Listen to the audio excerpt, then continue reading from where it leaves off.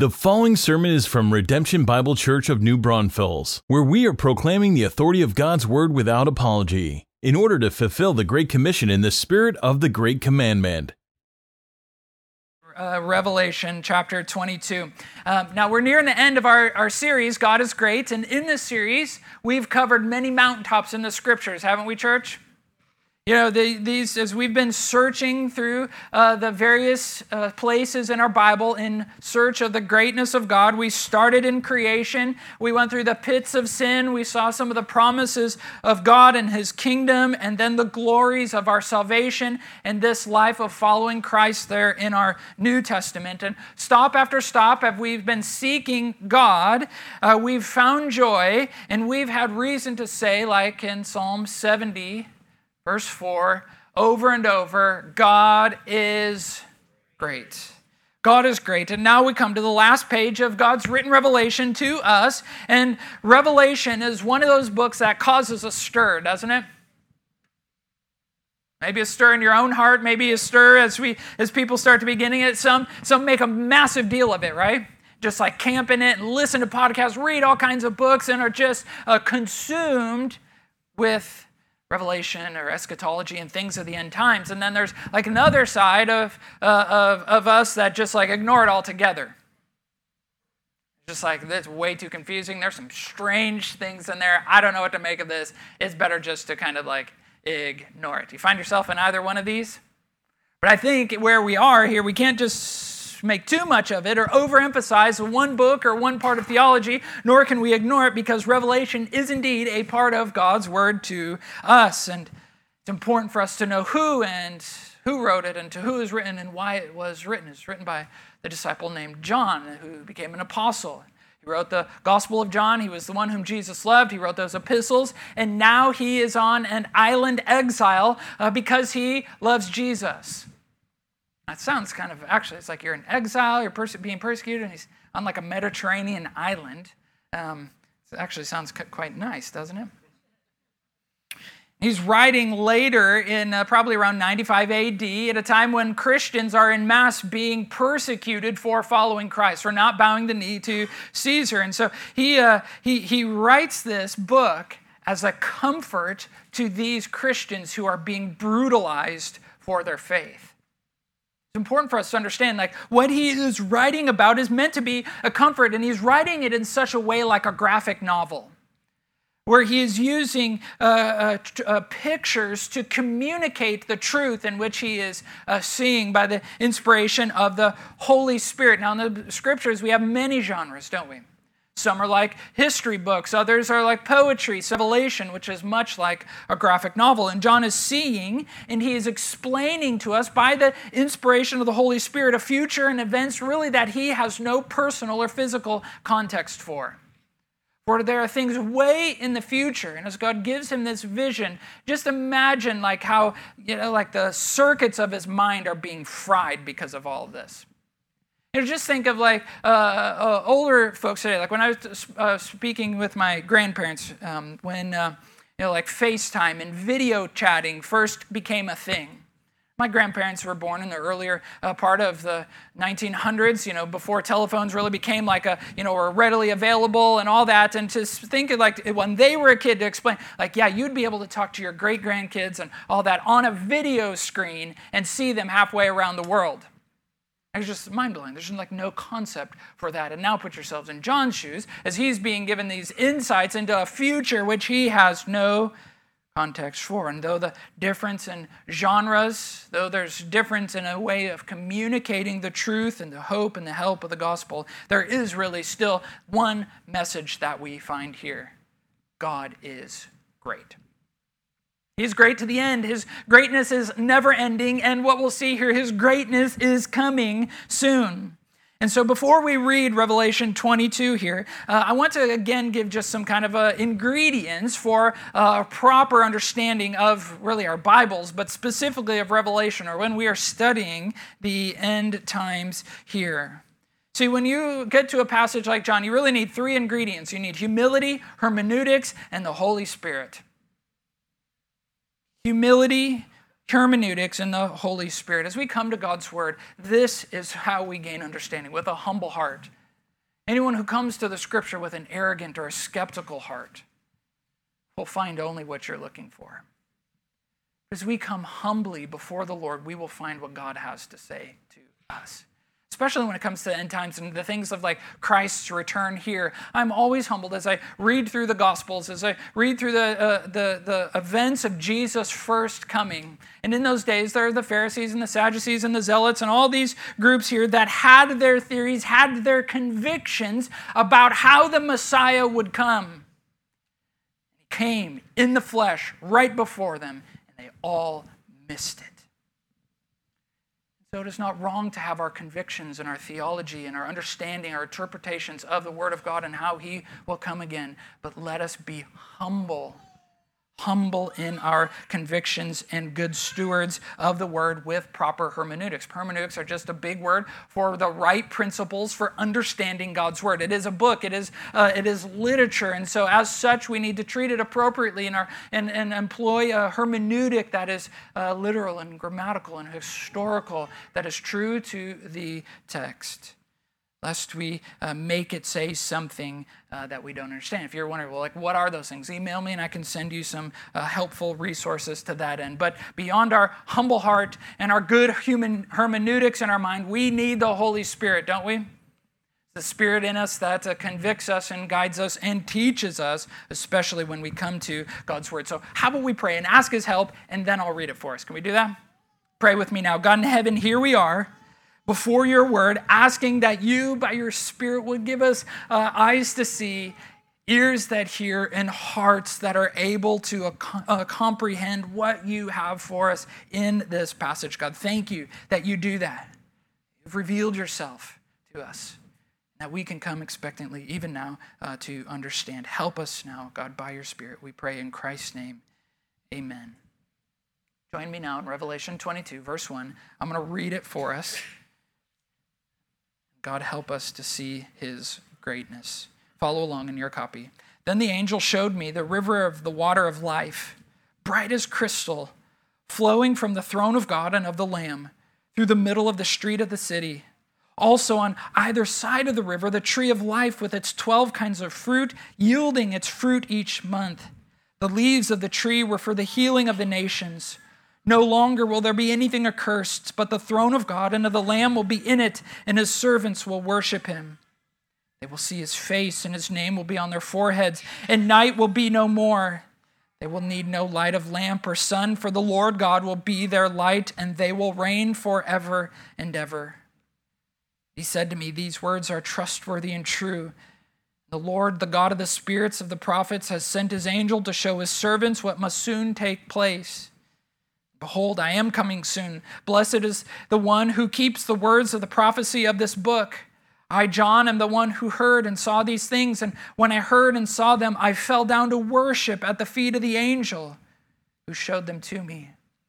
But he said to me, you must not do that. I am a fellow servant with you and your brothers, the prophets, and with those who keep the words of this book. Worship God. Is near. Let the evildoer still do evil, and the filthy still be filthy, and the righteous still do right, and the holy still be holy. Behold, I am coming soon, bringing my recompense with me to repay each one for what he has done.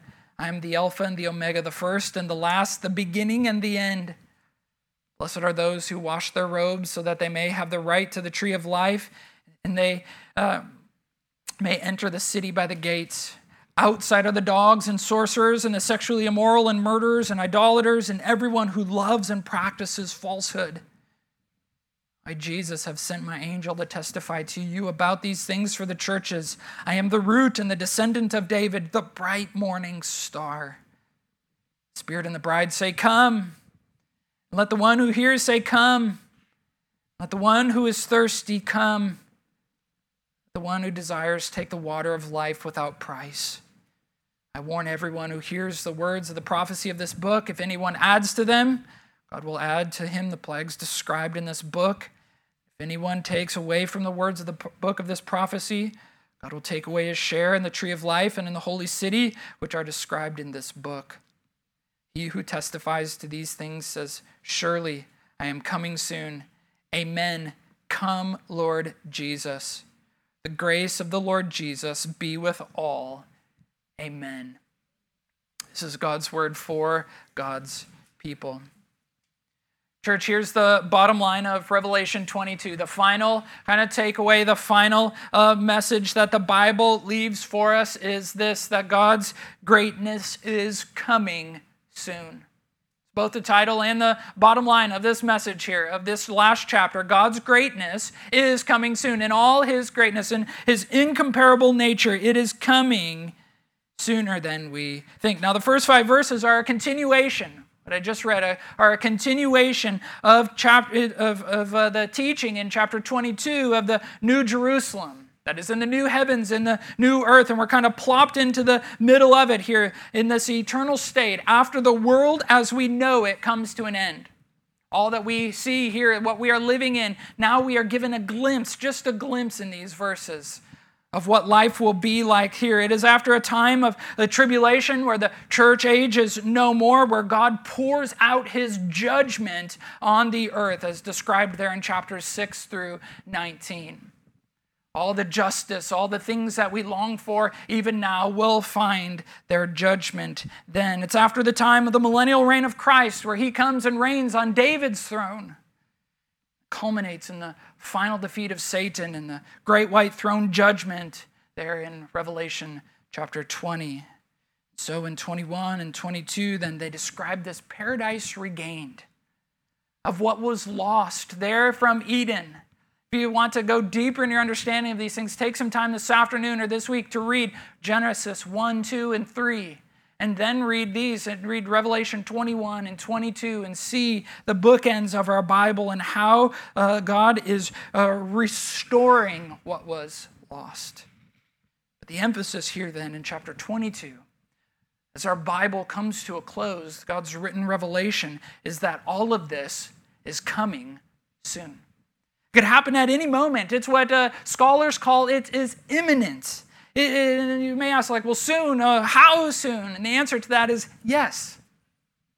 It's soon to the Lord. It's soon to him is very different than us. Recently, someone texted me because they were late for something that we were doing, a timeline. They texted me, I'll be there super soon. I was like, well, how soon is super soon? Is that sooner than soon or super soon? Or what are we talking about? See, when it comes to the Lord's return, attempts to calculate it are really futile. To try to chart it out or to determine, okay, it could happen tomorrow at any point. Instead, as we think about his coming, it should lead us then to live differently. When we think of Christ's coming and the imminence of it, it is not meant to make us calculate the timing of it, but what we should do until he arrives. What should the manner of our life be while we wait? That's what the text then teaches us here as we look closer at it. See, God's coming greatness produces then in us in these first 5 verses, or at least it should, an eager expectation. If you're taking notes, write this down. God's coming greatness produces in us not attempts to determine the timing of it, but an expectation for it. I come back to the text here now in that first section here. It's pretty awesome to think about what is happening here, right? Even as it's just really in our sanctified speculation about the details of it here, it's good for us to understand the angel that we're introduced here is no stranger. If you were reading through Revelation, this angel is like John's tour guide. He's the one who's been his host, and it is God's messenger taking him through the events and explaining to him what he is in the New Jerusalem. And they plopped right into the middle of the city where this crystal clear river is flowing from the throne of God and the Lamb. Different than the throne of David here, but the throne of God and the Lamb. And it's bright as crystal. You've ever seen a crystal clear river? There's several or sections of them. Here is the limestone bottoms, the beauty of it, and yet this is incomparable. It's the river of life. Could be waterless. Maybe it is literally has water in it, but the emphasis here is that from it is flowing this eternal life that is the source of all things. The tree of life, again here that was seen in Eden, that is producing continuously. Do you see it here? It's flowing. It's on either side of the river. The river is flowing it, and it has 12 kinds of fruit, yielding its fruit each month. Some of you might be more in tune with biology or horticulture, but do trees, do they bear fruit all year round? trees in your yard? No, there's dormant seasons and there's growing seasons and there's like harvest seasons and all that. And yet here is this tree that is ever producing. And what does its leaves accomplish? It's the health, or literally the therapy for all people, the nations. And so what are we meant to pull from this? It's that God is the source of all physical and spiritual life. He is the sustainer and provider of all that we need. All of life revolves around him, everything. And really in verse 3 and 4 and 5 is the best part. Not only is what we have from him provided by him, everything that we need, now look at it. No more curse. The corruption that entered into the world at Genesis 3 that has ruined everything that we love, that has left its mark and tainted all of our relationships, all of our motives, all of our actions, all of our hopes, is now gone. We give an amen to that, right? Like, this is what we long for. Sin's presence now finally removed.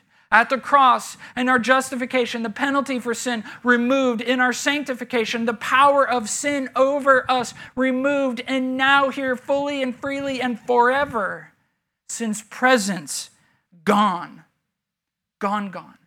Why? Because we are now in the presence of God. Look what it says. We're at the throne of the God and the Lamb. We're there as servants, worshiping him. And what are we doing in verse 4? But let me back up here. What are we doing now? Like, what is the ambition and the pursuit of our life here and now? We are seeking his face, aren't we? The whole theme passage for this series here: let those who seek him rejoice and be glad in him. Psalm 105, verse 4, seek the Lord in his strength, seek his presence or his face continually, over and over. What did Moses ask for? And in Exodus 33, he's like, God, I want to see you. And God's like, you can't see me. I'll let my backside pass before you. And we live a life of seeking. And guess what? When we're here, we finally found it to where we see him. We see his face. This is what we long for. Your deepest satisfactions, everything that you live your life, where there is the whole now satisfied in the Lord, seeing his face, his name on our foreheads. Now this here, name on us, we get distracted about this kind of stuff, don't we? You know, like the mark of the beast, and what's that, and is this it, and all this, and we're going to have these tattoos on us. Hey, however this is going to play out, I don't know. We're going to find out together. But here's the thing that we need to know: that you belong to him. That's what this is speaking of. We now, because of Christ, have this access to the Father to see him. In the same way that you guys write your name on your tools because they belong to you, or you write your kids' names on their clothes because they belong to you, we will belong to the Lord and have the right to be there. Not because of anything that we've done, but because he brought us there. All of our therapy, all of what we need, all of our sustenance, all the light, the darkness is gone. No more afraid of the dark, no more afraid of what happens in the dark, both literally and metaphorically. There's no need for it. Why? Because the Lord will be there, and we will be reigning with him as these servant rulers, these slave rulers. It's paradise regained. It's back to what Adam and Eve had there before the curse, back to this original design to rule and reign over God's creation. And here's the thing, church, to imagine this. As we come to the end and as we think through these things and how it will all happen, to imagine this should create in us an eager expectation for it. An eager expectation for it. Maybe you have a vacation or a trip that you have planned for this year. An adventure that you can't wait to go on. And you've read some of the descriptions about what you're to go on. You've seen some photos online, and you've heard from some others about what it is. But here's the thing. As you read the description of heaven, you get this picture here. This is far greater than any adventure you may have on your calendar this year. It's far greater. And the best thing is it's coming soon. How soon? Super soon. You know what? Sadly, I think that as we come to the end, as we think about these things, we react very differently. We react fearfully. Fear of the unknown. Well, this stuff sounds scary. There's like dragons and other things that we read about in others, and we don't know. We act in fear. We try to take control, and we have to chart everything out. We have to get a plan, and we have to know, like, okay, I'm going here. Well, it's going to happen like this, and it's going to look like this, and this is who's going to be there. And because of this like desire for control or the fear of the unknown, we have to do all this. And let me just caution you against that. Beware of those like so-called eschatology experts who find themselves online that have everything figured out and see fulfillment in every headline. Careful, church, be careful of that stuff. This fear, this control, or maybe you're just ambivalent about it. Like, well, you know what, that sounds cool, but it can wait. Life is pretty good here. I got some stuff I want to do here, some people I want to meet, places I want to see.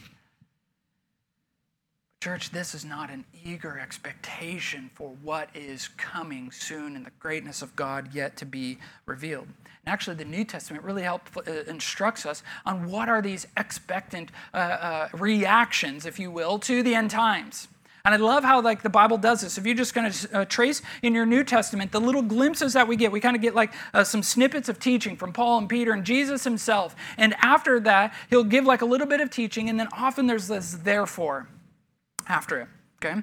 And when we see a therefore as good Bible students, what do we ask? Well, what is therefore? Therefore, and it teaches us what we then to do. And so he'll teach on this is what's to come. Therefore, encourage one another.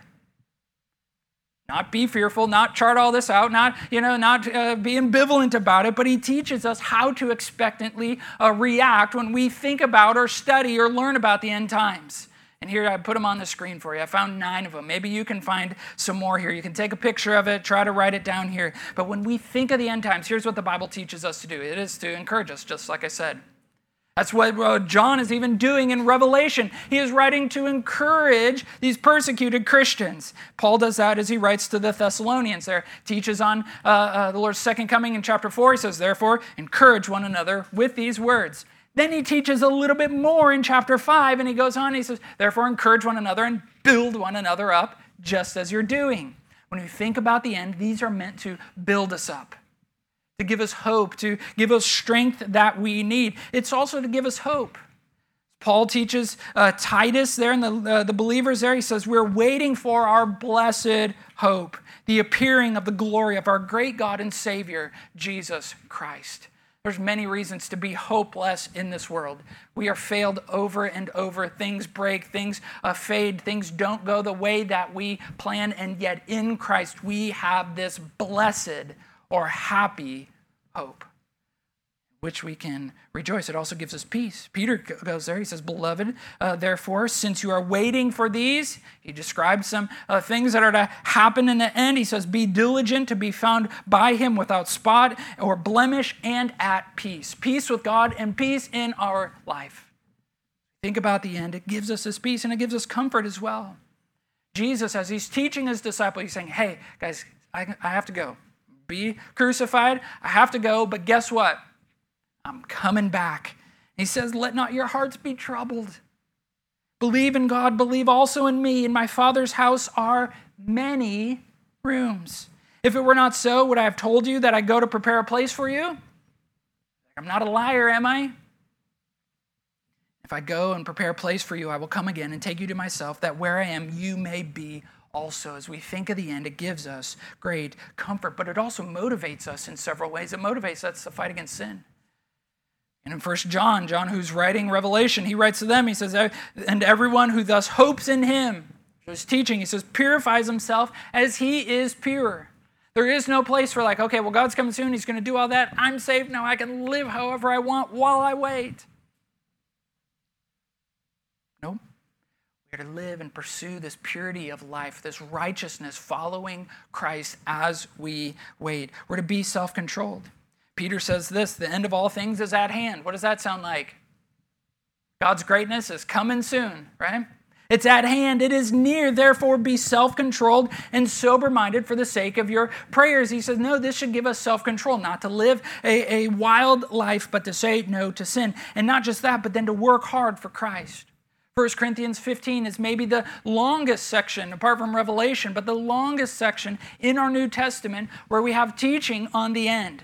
A great hope-filled passage about what is to come. And here he says we are to be at work. Therefore, my beloved brothers, be steadfast, immovable, always abounding in the work of the Lord, knowing that in the Lord your labor is not in vain. Church, could you say as you wait for the Lord that your life abounds with, overflows with work for Christ? Or does it abound with something else? Does it abound with waste of time? Does it abound with, you fill in the blank? But as we wait, we work hard for the Lord, knowing that none of it is in vain. And lastly, as we eagerly expect his return, we share the gospel. We persuade others. In 2 Corinthians 5, he teaches on these things. He says, therefore, knowing the fear of the Lord, we persuade others. We share that gospel message. We reach out to others. We persuade them, hey, I have this hope in Christ, a hope that is born. Why? Because God is holy, and sin has jacked this world up and separated us from Christ. But Jesus came, God's only Son, lived a perfect life, the life that we were supposed to live and couldn't, and died the death that we were supposed to die and didn't. Rose again that we might live in him. If we would only put our faith in Christ and turn from our sin, we then have hope, a hope for life now and a hope for an eternal life with him. And so we share the gospel. And see, as we wait, as we come to a passage like this in Revelation 22, it should build us up. It should cause us to live in this way. Now, these things on the screen, it sounds a lot like the normal Christian life, doesn't it? Like many of these are the fruits of the Spirit. They are the commandments of the Great Commission of living life on mission for the Lord. And so his coming then creates this like mounting anticipation in us for living life faithfully now, but then also produces something else. It produces a proper heart of worship. Taking notes, like look how the passage then goes after this little snippet of teaching. Now the angel and Christ and John begin to speak, and there's a dialogue that happens for the rest of it. And it teaches us here that as God's greatness is coming as we anticipated, it produces in us a proper worship. The angel declares some truth here, saying these words are trustworthy and true. In other words, you can take the words of the Bible to the bank. Guaranteed. You can trust them. And here we really get a sense of the imminence of this, right? Like he sent his angel to show his servants what must soon take place. This blessing, this happiness that he speaks of in verse 7 that comes from obedience. And we'll come back to that in just a moment. But I love here that John includes verses 8 and 9, don't you? I love that he includes this whole like blunder in his worship. Because he could have just like left it out to make himself look better, couldn't he? Like, oh, yeah, I did this, but you know what? I don't want to, I got to look good for the folks that are going to read this forever. But he doesn't do that, right? He doesn't do that. He gets super excited. He's there before the Lord. He's seeing all these things, and he has the right intentions, the right reactions to worship the Lord, but he has the wrong object. Here's the wrong object, and here's the sneaky part. This is actually the second time that it's happened. Happened also in chapter 19, verses 9 and 10. You can turn over there if you want or look at it later, but it's the second time that it happens. But note this, church. God alone is the only one worthy of your worship. You got that? God alone is the only one worthy of your worship. If you believe that, look at your neighbor and say, amen. Amen, right? Like he is the only one. And the problem is, though, is that far too often we worship improper things, don't we? We worship other fellow servants, as the angel calls himself here. And we know already, or at least we should, false idols, bad, right?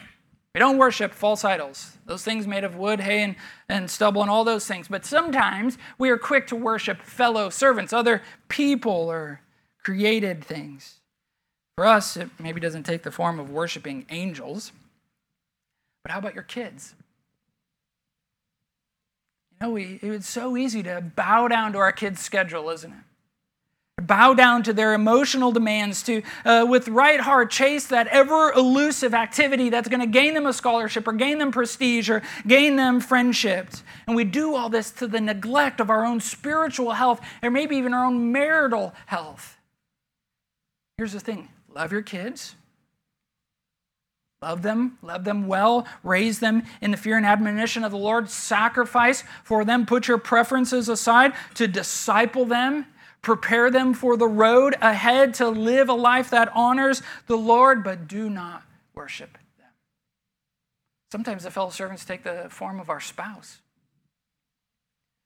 We bow down to their demands for happiness or fulfillment, or we demand them that from our spouse, from them, and we get frustrated when they don't meet our expectations. We get disappointed. And here's the thing, husbands, love your wives as Christ loved the church.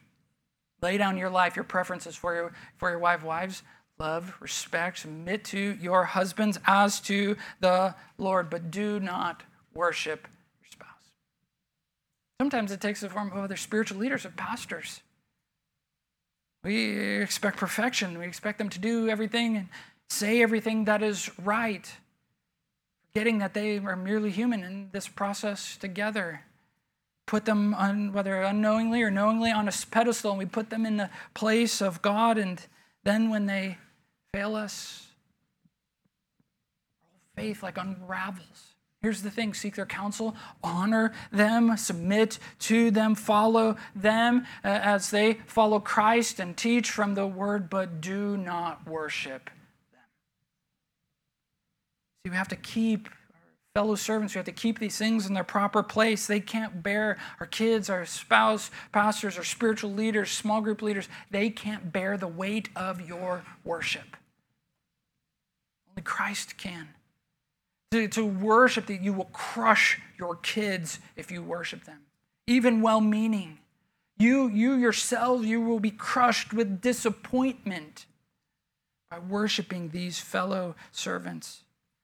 We must keep our worship for the one who truly deserves it. Let John's humble example in here warn us in that, encourage us in that it is easy to do. Just be quick to worship the Lord, own it, for only God gets our greatest devotion, our greatest sacrifice, our greatest affection, our greatest fervency, our greatest thoughts. He alone is worthy of our worship. Amen? Amen. He is. But see, our worship here is also sewn together and tightly linked to our faithfulness to his commands. See, we worship God as we follow him, as we are faithful. And so as we think of God's coming greatness, it should also produce in us, here third, an urgent obedience. An urgent obedience here in 10 through 15, but really also in verse 7 here. Looking in verse 7 and 14, we're told that we are blessed. Do you see that? Blessed are the ones who keep the words of the prophecy of this book. In verse 14, blessed are those who wash their robes.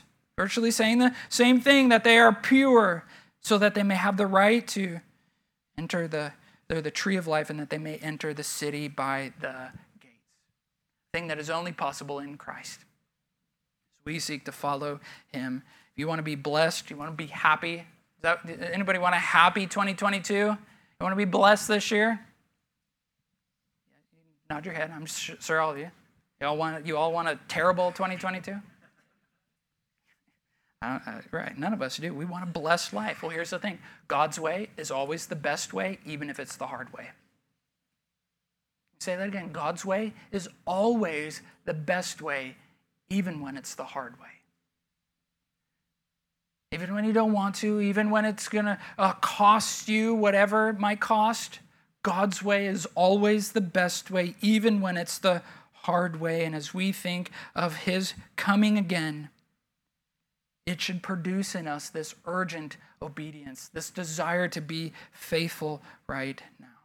This is why the angel instructs John to work, or to write these things, to record it down. Why in verse 10 he says, hey, do not seal up the words of the prophecy. This book, he's like, you need to write this down, which he does. We have it here. John, write this down. Why? So that we would worship and obey. He's like, this is here. Sinners are going to sin. Worshipers are going to worship. If you've been redeemed in Christ, are you saved? Then you will be compelled to worship. You will work, and God's word teaches us how. Christians know this. We come to God's word. We know that here's where we'll find our hope and help. Here's where we'll find the way of faithfulness. And so John, write this down so it is recorded for us to know how to worship and obey God. And anticipation then of the end of his coming, when he will bring his recompense with him, should provoke us then to this urgent obedience. That behold there in verse 12 should stop us in our tracks to examine the manner of my life. What does my life look like? He's coming soon. So the descriptions then, like in verse 11, 14, 15, which ones describe you? Evildoer, filthy. Dog is, someone who's undesirable. Sorcerers, sexually immoral, murderers, idolaters, everyone who loves and practices falsehood.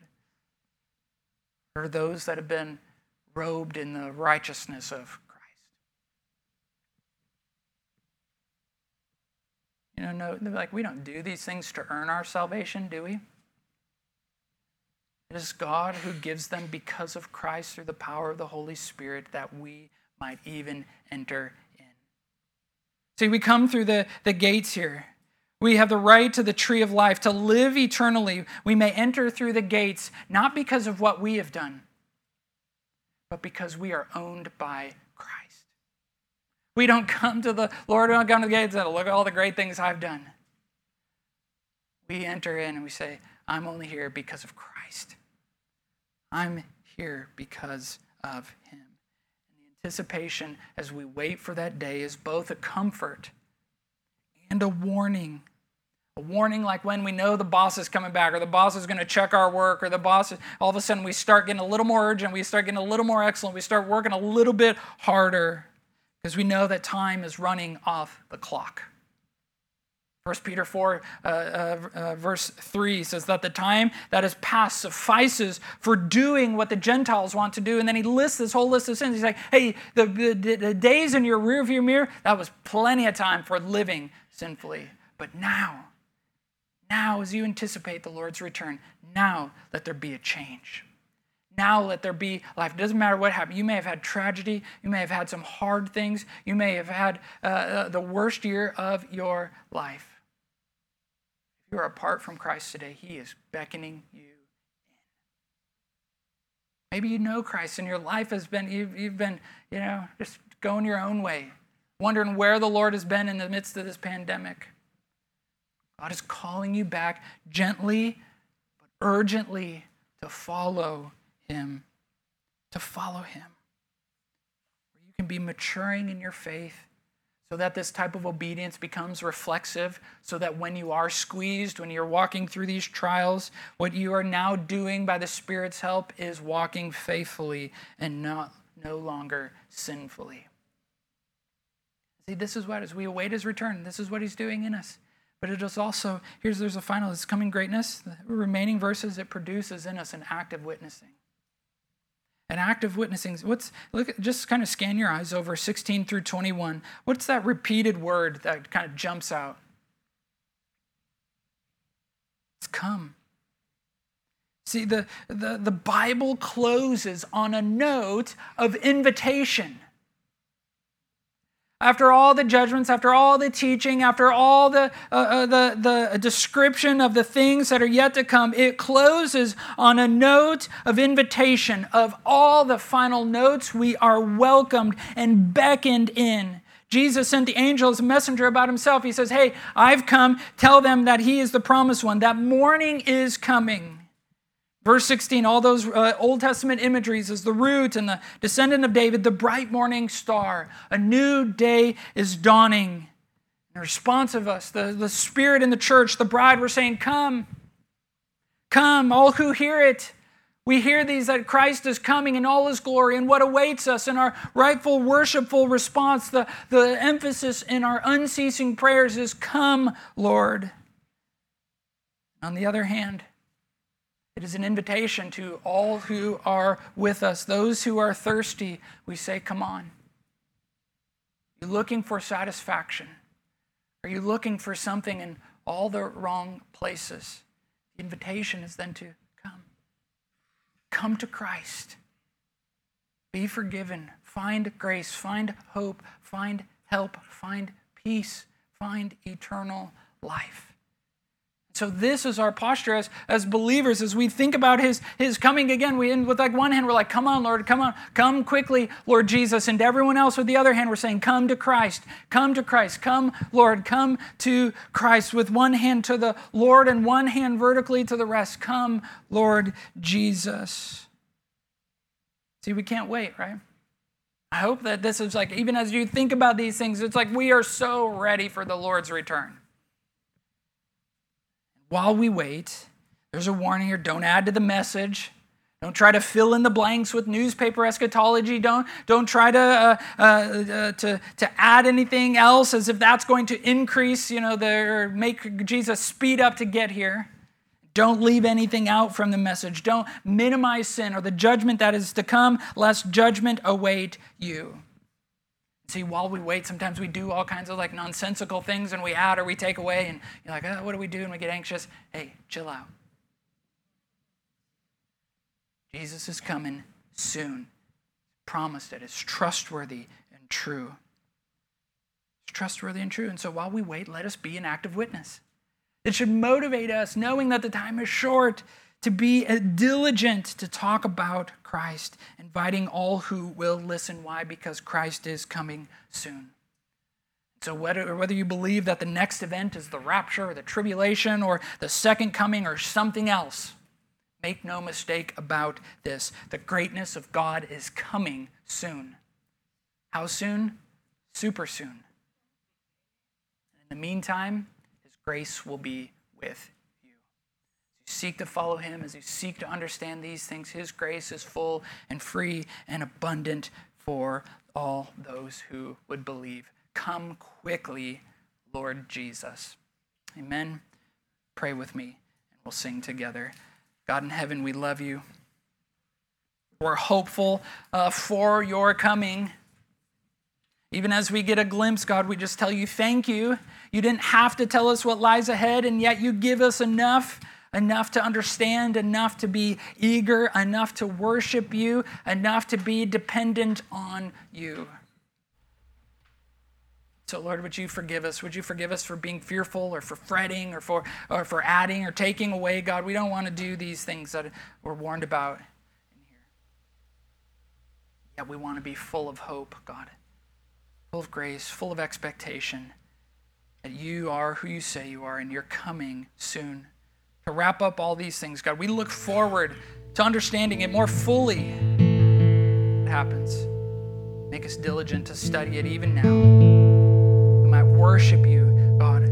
Just pray, maybe for some this morning, all this is news to them. The gospel, the good news of Christ is new.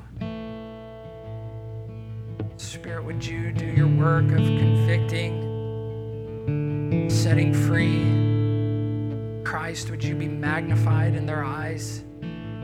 Might see and believe this morning. Christ, thank you that you do save. There's no situation too far gone. And today can be a new day, a day of salvation. So Christ, would you be magnified and give you all the praise and all the glory and all the honor that is due to you. We seek you now. Pray in Christ's name.